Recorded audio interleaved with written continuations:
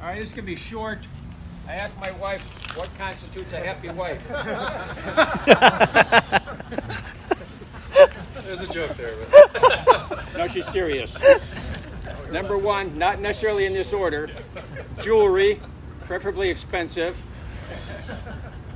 A new car of her choosing every year, of her choosing, which you pay for. And she's always right. That makes a happy marriage. The end of her talk. All right, how many people here are not married? Hopefully we won't scare you off. All right, those of you that are married, I want you to close your eyes. I want you to remember what you thought of the first time you saw the woman that was going to be your wife. What did she look like? What did you think? How does it compare to today? What's happened on that journey? Because marriage is a journey. And it's a never-ending journey as long as one or both of you live. And it's constantly changing. And I'm sure most of you know that. What worked yesterday doesn't work tomorrow. So you got to constantly be ebbing and flowing. My wife and I talked about several things we thought were critical. Number one, communication. Do you talk about your day, your problems, your good times, your bad times? Do you make time to do this? Do you walk in the door after work and just say, I had a bad day.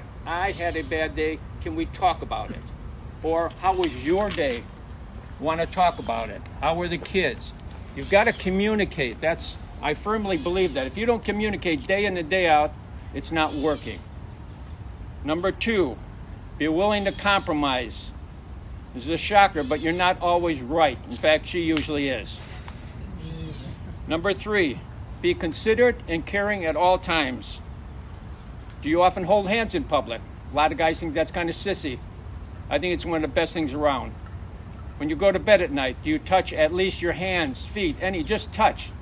Because you know from the Bible, you don't know when that last day's coming. Don't go to bed angry or holding a grudge. It may be the last day you have together.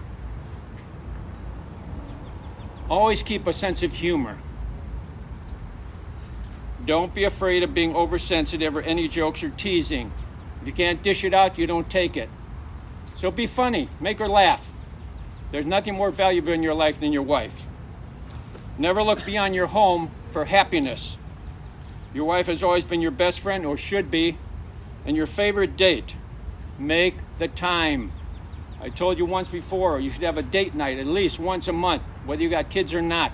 Have a date night. Dinner, show, whatever. Or maybe just go for a walk. Together, alone, time. Always remember why you fell in love. And appreciate how it is that you've grown and evolved from this romantic love into a mature, hopefully never-ending love again until the day one of you die. Those things never end.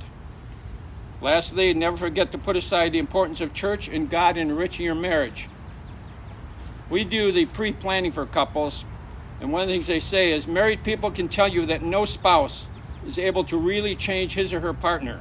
In a healthy marriage, each partner chooses a lifelong process of personal growth and change. When both people do this, they each grow closer to each other and to God. True love is a willingness to share limitations, fears, doubts, and failings, and also hopes, dreams, and successes. It also lends the value of the strength of the other person and seems to make it through the worst of every day.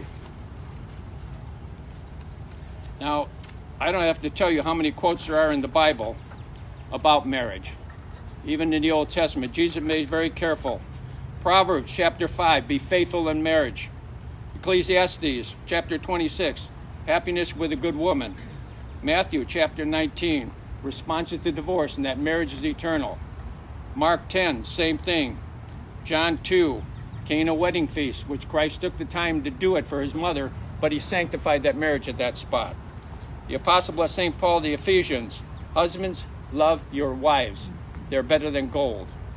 The first epistle of Peter, the conduct of husbands and wives.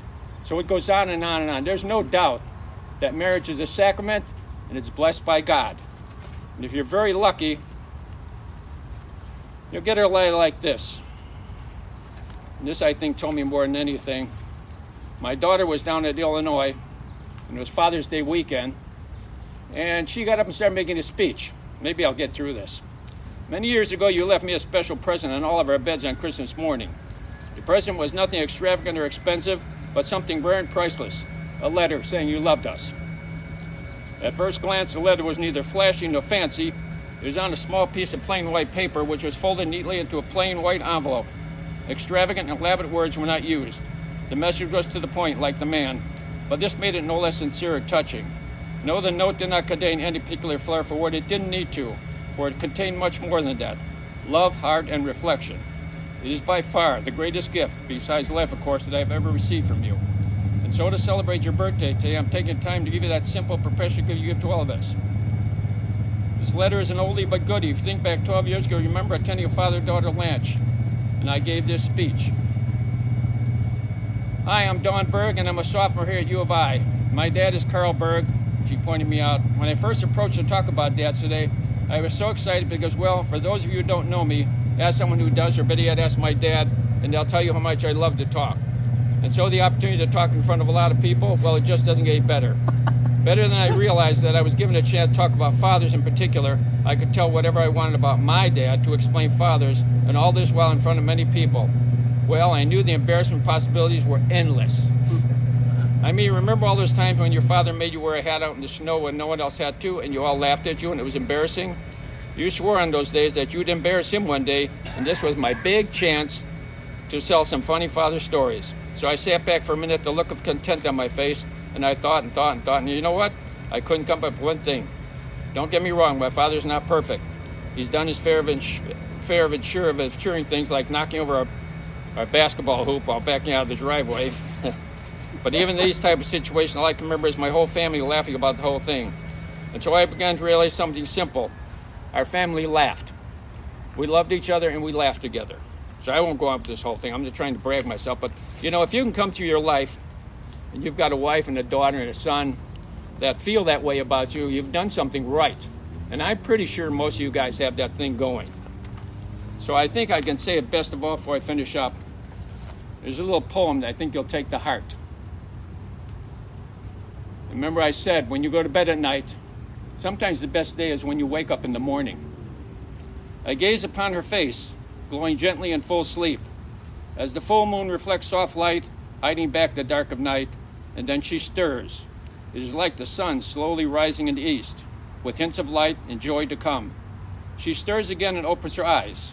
The sun bursts forth, illuminating all around, full of promise, full of love. And I thank my God. That's it, guys.